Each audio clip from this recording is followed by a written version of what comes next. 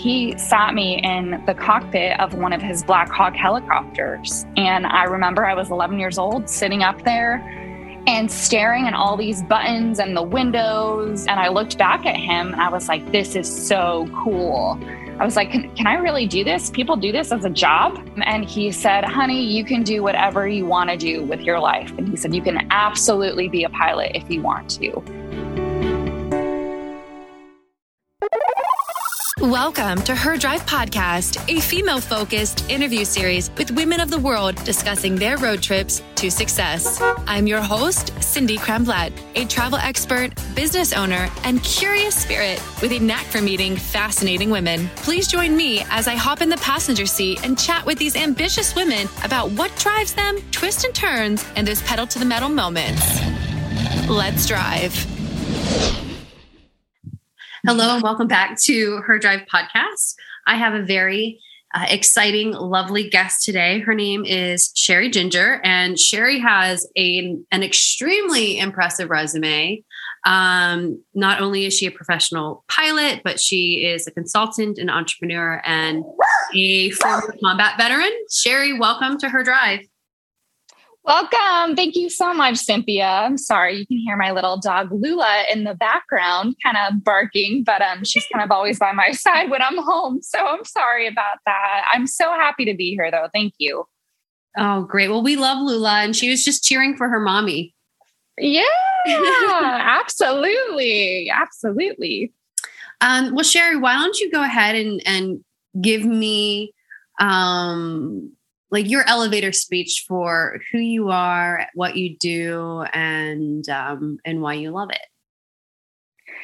Gosh, and that's such an open-ended question. But if I could say, I guess you usually ask kind of the billboard, what would you say is on a billboard? And I think if you drove by a billboard of me, it would say Sherry Ginger, and it would say kind of what you mentioned, professional pilot, coach, consultant, entrepreneur. I'm a very, very proud combat veteran with a lot of time in Afghanistan and Iraq. And I'm very empowered to help women, and I'm very empowered to help the next generation of pilots, and kind of specifically female pilots. And that's a huge thing that I'm kind of working on with a lot of my side hustles that I'm working on.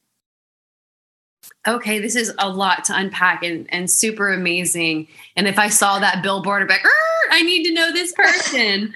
So I feel really lucky that I was able to meet you a while ago and get to know you a bit better, and now finally hear a lot more about your story. So let's dial it back to when you were a kid. Like, were you dreaming of being a pilot or serving in the military, or what did little Sherry think she was going to do with her life? Well, little Sherry growing up, honestly, I was in love with dancing. So I did tap, jazz, ballet, acrobat, all of it. I actually took lessons from Broadway instructors.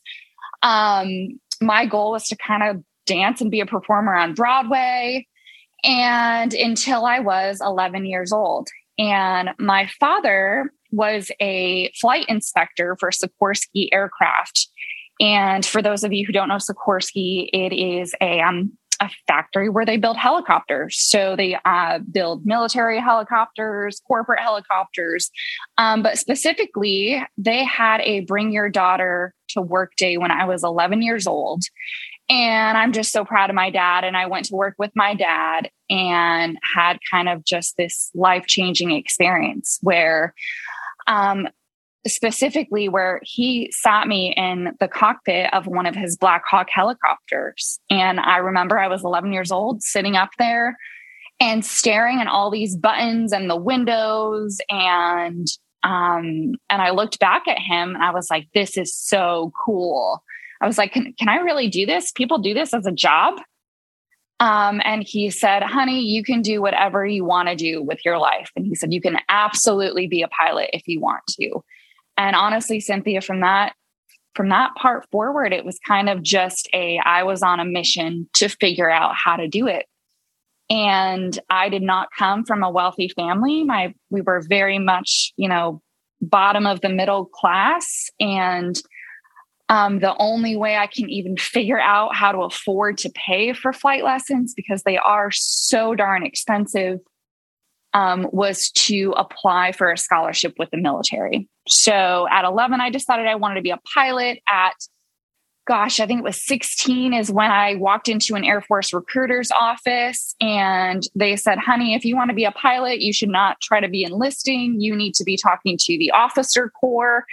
And I just got hooked up, as life would have it, with these perfect people who connected me to applying for an Air Force scholarship for college. And I was lucky enough to get awarded a 4-year completely full scholarship to any college I wanted to go to. And so that kind of set me on my path to, okay, I can do this. Wow, that is a phenomenal story. And just to think that had you not gone with your dad, or if he had not put you in the cockpit, what trajectory your life may have taken. Yeah, it's insane. And the interesting part too is, like I said, I'm very much, female power. But I think for those dads and uncles and brothers out there, honestly, most of the female pilots I meet have had a strong male presence that has pushed them towards aviation.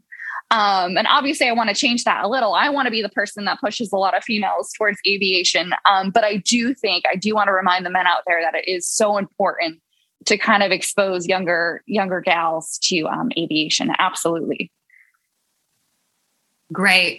Yeah, you're right. I'm on board with you with that. And I was lucky to have older brothers and my mom was very supportive. She always said, you can do anything that you want to do. Same as what your dad said. Whatever, if you want to do this, you can. But my brothers encouraged me to try things that were traditionally, or at least in my community, very boy oriented.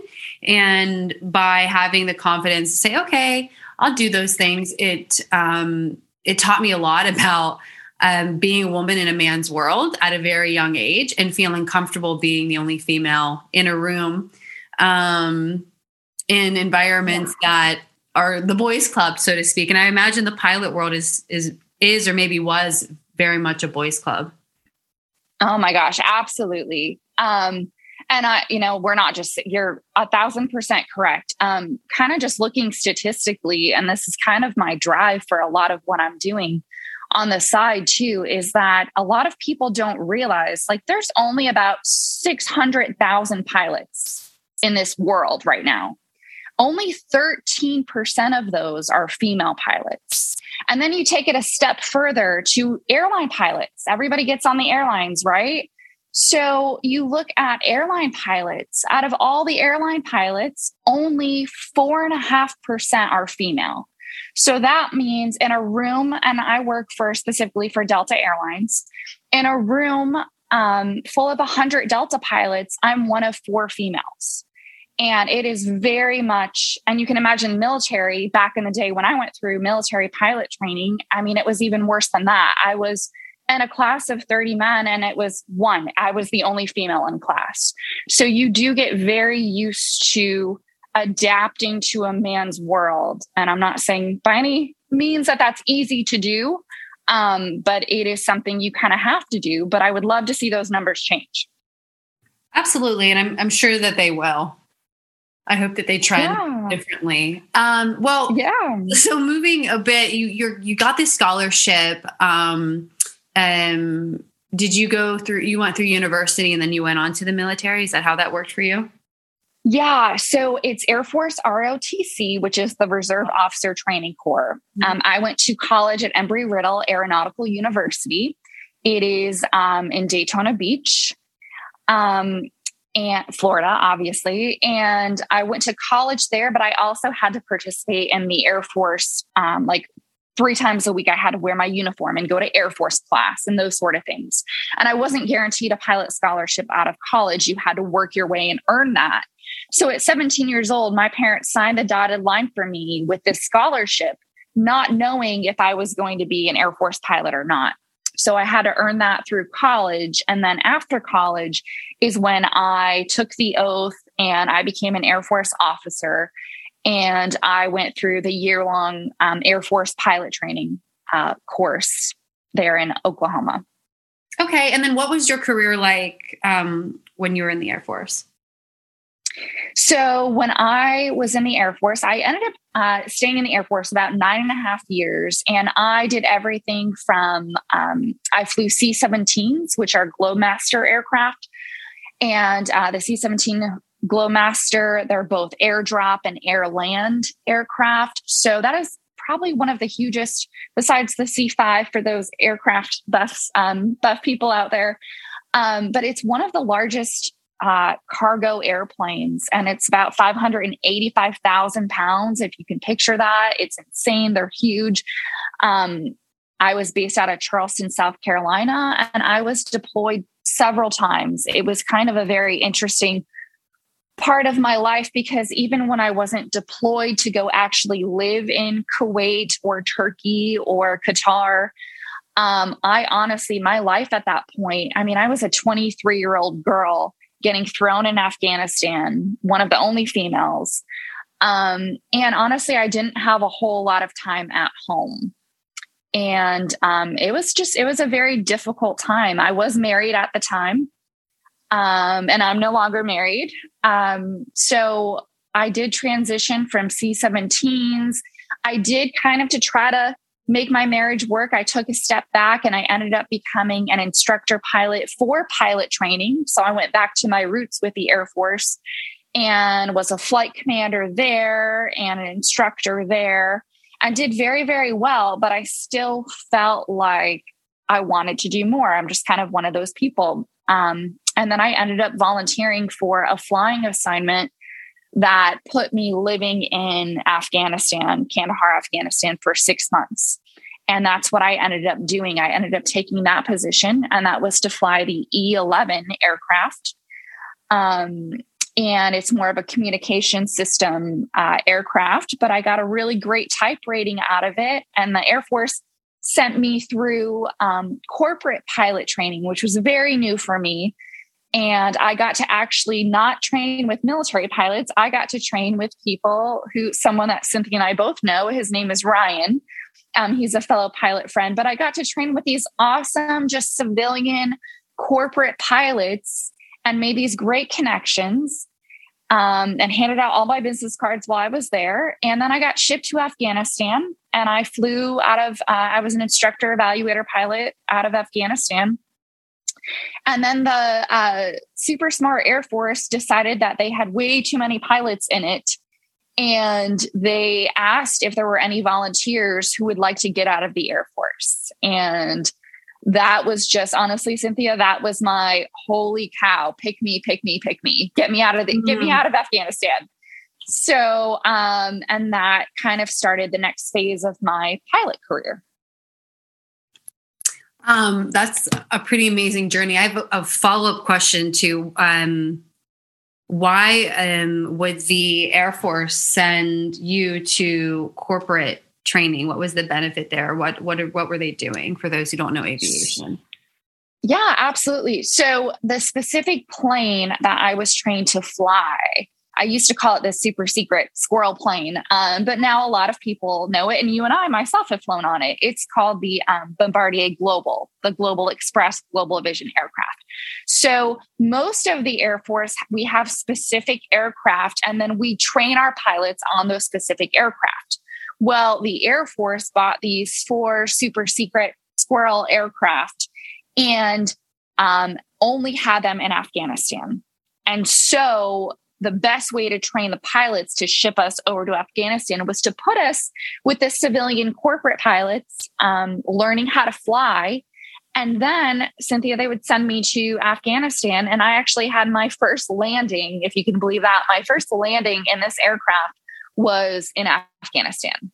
Oh, wow. So that's why. And obviously there in Afghanistan is where we would then, as instructors, teach our pilots how we fly the aircraft, which is not really the, make sure you don't spill the champagne that, we're used to in the corporate aviation world. It was much more tactical, don't get what happens if you get fired at, and that sort of thing. So that's kind of why I went through a different school, but that school really opened up my eyes to what else is out there.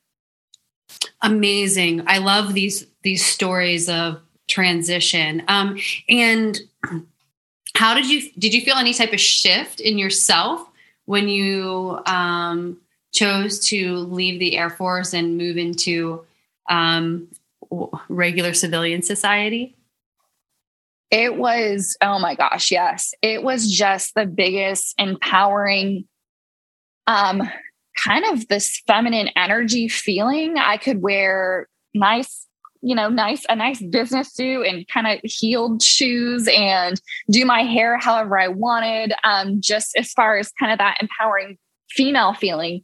Another thing too is, I didn't really realize it until I left the military. And believe me, I love the military. I think I am who I am because of the military.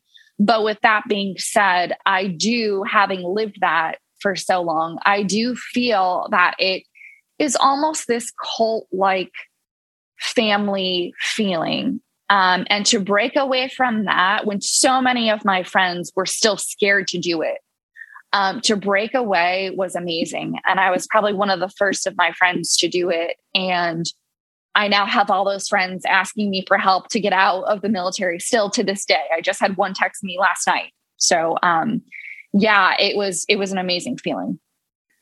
I applaud you for being able to be bold and following that and now being a beacon for those who want to get out. And how does one need help getting out of the military? Are they just needing emotional support or actual guidance to move through the machine that it is?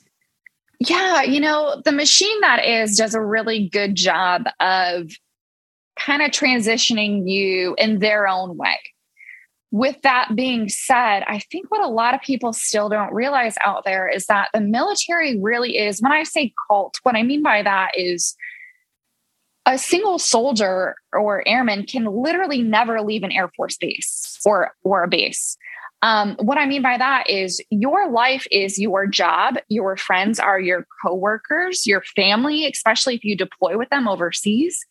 And then don't forget, on this Air Force base, like where I lived, you have a chaplain, you have a church, you have a grocery store, you have a gas station, you have an officers club where you can go get your beers on your Friday night.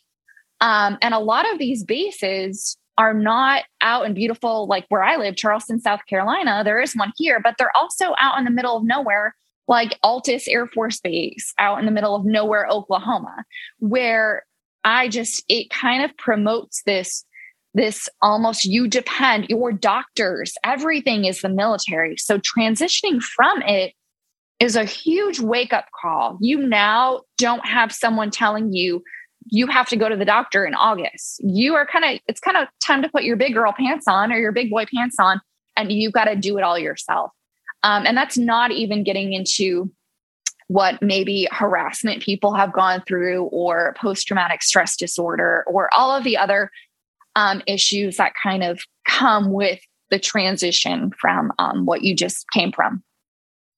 I see. Wow. Yeah. I have some brothers that were military, and it definitely seemed like a community of sorts. And you mentioned the word family, and I think that it's probably the best descriptor of what you're experiencing.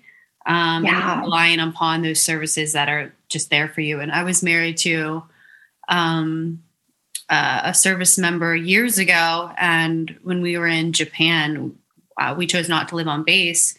But had we have, I think we would have had a completely different experience, and maybe would have just stayed very insular with the community that was just Americans in Japan. But if you're in a place like Afghanistan, I'm sorry, you don't have a choice for your own safety. No. Yeah, exactly. Yeah. So you're out in the civilian world now. What are some challenges that you are facing? So, in the civilian world, the first challenge I faced was finding a new job.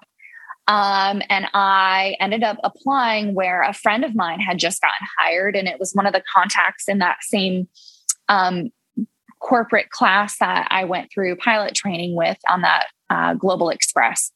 And, Cynthia, I do feel like we as women have to overcome a lot of, what I guess the discrimination or what people think about, who we are, who we might be. And by no means do I think I'm beautiful, but I do think I'm a rather attractive gal. And walking into my first interview, trying to get a job to be a captain on a Global Express, and the way I was treated there, I feel like I should have trusted my gut and my intuition. But I would say it was very much kind of a demeaning. They've never hired a female before. I was their first one. And I know for a fact that my guy friend who went through the interview process with them was pretty much treated like a friend and offered a very, very high salary. And me, myself, going through the same process, it was a very different experience than what I know my friend had gone through. And they even tried to lowball me, thousands of dollars less than what they offered to pay him. And so that was kind of my first experience in okay, this is definitely a different world than I'm used to. Yeah.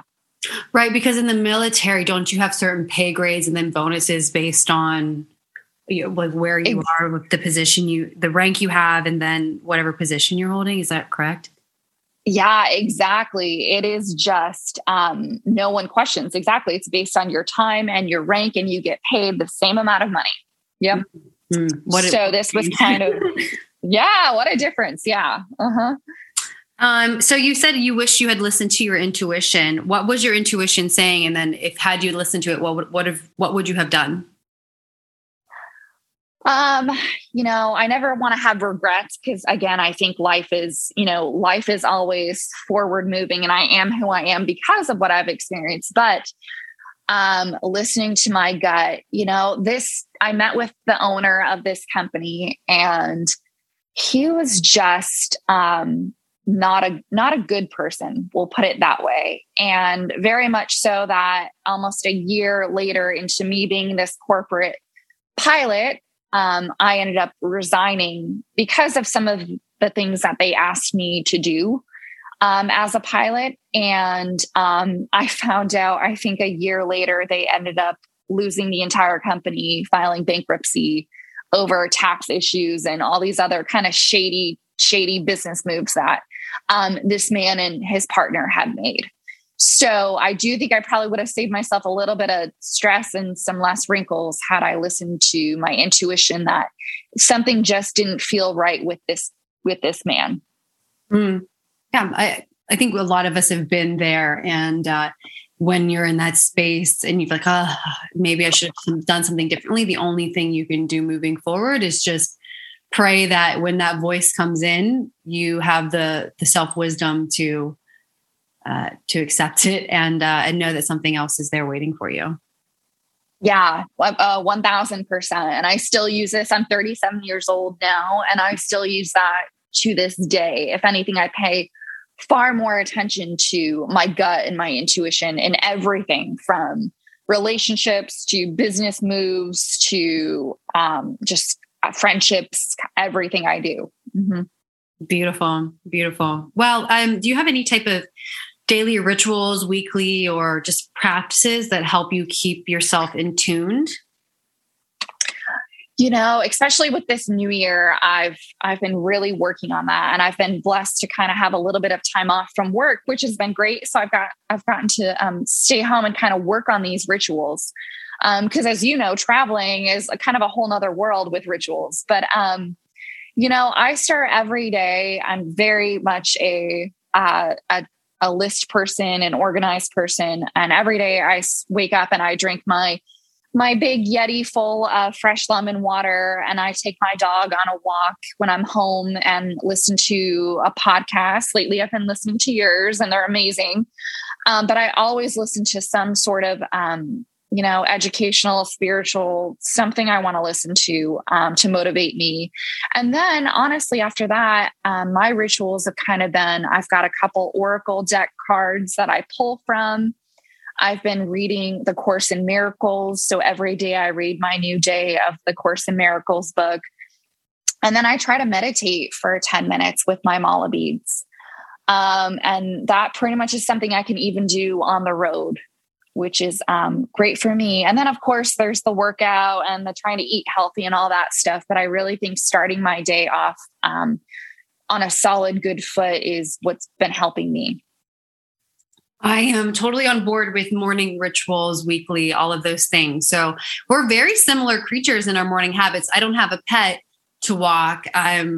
But one of the things that I do in the morning is I do my meditations when I first wake up, but I always listen to something inspirational, whether it's like a podcast or a YouTube video, or even like upbeat, happy, spiritual music. And I created my own gratitude playlist. I put on, even if I'm in a sourpuss mood, and I'll do some mental exercises to understand what's happening with my brain, to acknowledge them and not just try to push them down. But then I'm like, okay, enough is enough. We've got to listen to some good, happy music, and it typically helps shift the day.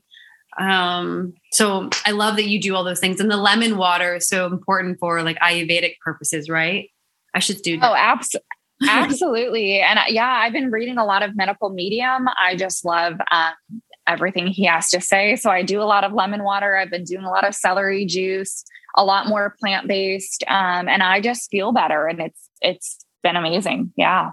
I love that. When I'm on the road, I control what is purchased, and I'm always buying green juices that are all, the only fruit that they might have in them are like grapefruit or apple, but it's typically all a green juice. And I found that that's a really good way to start the day and be a little bit better in the alkalinity of my body. So there are ways to stay in your rituals, even when traveling, but I think it requires a lot more discipline, right? And you have I'm sure a hectic schedule at times when working with the airlines. Yes. Absolutely. But no, I'm with you on that. Again, I know, because we've flown together and you've been asked, what do you like to eat? And I told you, and we knew we were twins from that moment. But I mean, I really think, I think people get way too overwhelmed with it. And I just think, if it comes from nature, it's fine, and the first thing, I mean, you're detoxing your body all night long. So the best thing you can do is give it some fruit, some veggies to eat, rather than, starting your day with, a bacon, egg, and cheese on a muffin or so, it just, to me is just think about it, but yeah, I know you and I are very much alike when it comes to that. Mm-hmm. I love that. It's great. So just some kind of like rapid fire questions here. You had mentioned, being an entrepreneur, and there's something I'm very interested in. You are, where is it at? The founding board member of She's the Veteran. Can you tell me a bit more about your life outside of just flying? What else are you doing? Yeah, absolutely. I think this is kind of my year to really expand outside of the aviation world. I just feel that drive coming. And so I just do a lot of volunteer work. I'm really trying to build my tribe. And I think the only way I know how to build my tribe is to just go out there and start getting involved in things I really believe in. And one of which is a gal I met from Junior League. I joined the Junior League of Charleston a couple of years ago, and I met another female veteran. Her name is Brooke, and she started this organization called She's the Veteran, and you can look it up online by all means. But it's really, and her focus, where she started this, and we're working on getting the 501c3 this year to become a nonprofit. But why she started it is she really saw the need of us as female veterans to kind of build a tribe together, and kind of what you and I've already talked about, but a little bit of the transition out of the military and what life is like. But there's also a lot of the mental issues that I think females specifically go through as veterans due to a lot of times, being in that man's world. But also a lot of us have seen combat, and we've lost a lot of friends over, to combat or aircraft accidents or what may it be. And so her and I are really working together to build a tribe of women. And we're starting to do pretty much monthly meetings, which are online, kind of a podcast as well. And she also is starting a yearly gala where we get all the girls together. And there's all these retreats. We work a lot with their surf camps, and I'm trying to get us into like a pole dancing class and some things to kind of really just embrace who we are as women, but really also focus on healing those wounds from the past. And if not healing entirely, at least creating a tribe of women so we can help each other get through the rest of life. I love that. That sounds like an amazing organization. And I'm excited to see how it grows and the reach that you're going to have. That's great. Yeah. We're super excited. Absolutely. There's just so much there. And like the last meeting I was in, there was probably 30 women on the Zoom call. And it's astounding to me, how many, and a lot of them didn't even live in Charleston. And this by no means is just singled out for women in Charleston. This is all over the country. And so it's just exciting. There's more people just like me out there. So it's great. Beautiful. What would you say is your number one motivator at this time? My number one motivator. That's a good question. I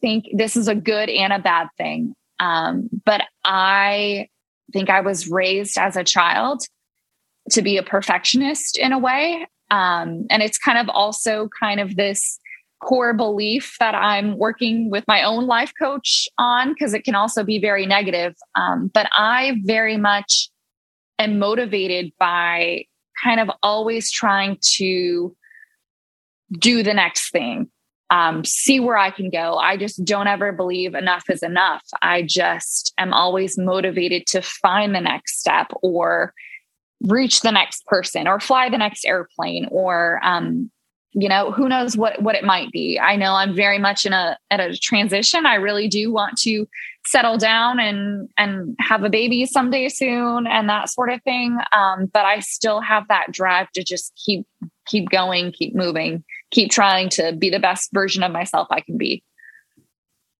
I love that. And I can totally relate. And it's good to have that type of driver, but also noticing when it may be, for me personally, when I'm beating myself up over something not being perfect or not getting to do the thing that I want to do right now, it's just a strong mental exercise. But I'm grateful to have that type of motivation, and it sounds like you do too. And plus, like, the world is so big, it's so fascinating. There's so many things to do. There's no time to be bored. Yeah, no, 1,000. There's no time to be bored, but there's also, I think a lot of people might look at people like you and I and say, well, aren't they afraid of anything? Because I know you're a lot like me, and I think people like us, we just go try it. And I think what a lot of, the listeners out there, I would want them to know is that I'm terrified all the time. Like, I get terrified if I'm trying something new. There's a good chance I'm terrified, but I guess for me, it's the bigger fear of not trying or not seeing what you could do. And that terrifies me even more. So, right now I fly the A330, which is this massive aircraft. And the first landing I'm going to do on it is going to have 300 passengers on it. And I'm not going to tell you that's not scary. It's a little scary, but you're confident. You need to be confident in yourself and what you've done in the past. And, like I said, it's more scary to not try than it is to try or, to put yourself out there and try new things, do new things, become a pilot, go travel the world alone. Like you've done so much of, I think a lot of people are just so afraid and they limit themselves. Absolutely. If you're afraid of something, you should try it. And the great thing is we're all beginners. And if you accept that there's not going to be perfection at first, you have a greater chance to grow quicker, faster. And honestly, like, we learn from adversity. So that's some really solid advice. Just go and try it. So looking at you're like driving down the highway of life right now and like looking through your windshield, what do you see ahead for yourself? I mean, I'm excited. I'm very excited about the future. I kind of see myself always being an airline pilot because I do love to fly. I love the clouds. But I do see myself possibly taking more of a step back, and I'm really excited about becoming kind of a life coach. I already mentor a lot of friends and friends of friends, and usually mostly women who are trying to get into the aviation field. But I really feel like I've just got so much to share and so much help I can give. So I'm really trying to transition towards, on the side, doing some life coaching, some consulting. But even more so, I am ecstatic. I'm really working. I don't want to tell too much. I don't want to give away too much, but I am working on writing a children's book right now. And so that has me more excited and happy than I've been in a really long time. So career-wise, I'm really excited about all of that. And then personal-wise, who knows what the future holds. Like I said, I am not married. I am still, I am dating a guy right now, but I do believe, you never know what's going to happen. And I know that I really do want a child someday. So who knows? I've got appointments with doctors to freeze my eggs this year. I had a good airline pilot friend of mine who just adopted this beautiful baby girl. And that has me thinking a lot about looking into adoption. I just know the next phase. I was born to be a mother. I'm very into numerology, and I'm a life path 6. So for those of you who know anything about that, I have this motherly instinct that I just want to take care of everyone. And I kind of think now this next phase, looking through that windshield, is very much going to be time for me to maybe start taking care of some children. So that's what I'm hoping for. Ooh, I love all of this. Wonderful. Yeah. What else should I ask you? You've answered so many wonderful questions. My favorite question to ask all of the guests that come on to Her Drive podcast is this. Sherry, if you could go back in time and ask a younger you, or give a younger you some advice, what age would you be and what would you say? And I've heard a lot of your guests, and a lot of them answer it the same way. And I don't want to repeat answers, but I 1000% would go back. I would say to that 11-year-old girl, the one that was sitting in that flight deck helicopter with my dad. But I would tell that girl to start listening to her gut and her intuition. And I have done that a lot through my life, but there's been times where I did not listen to it.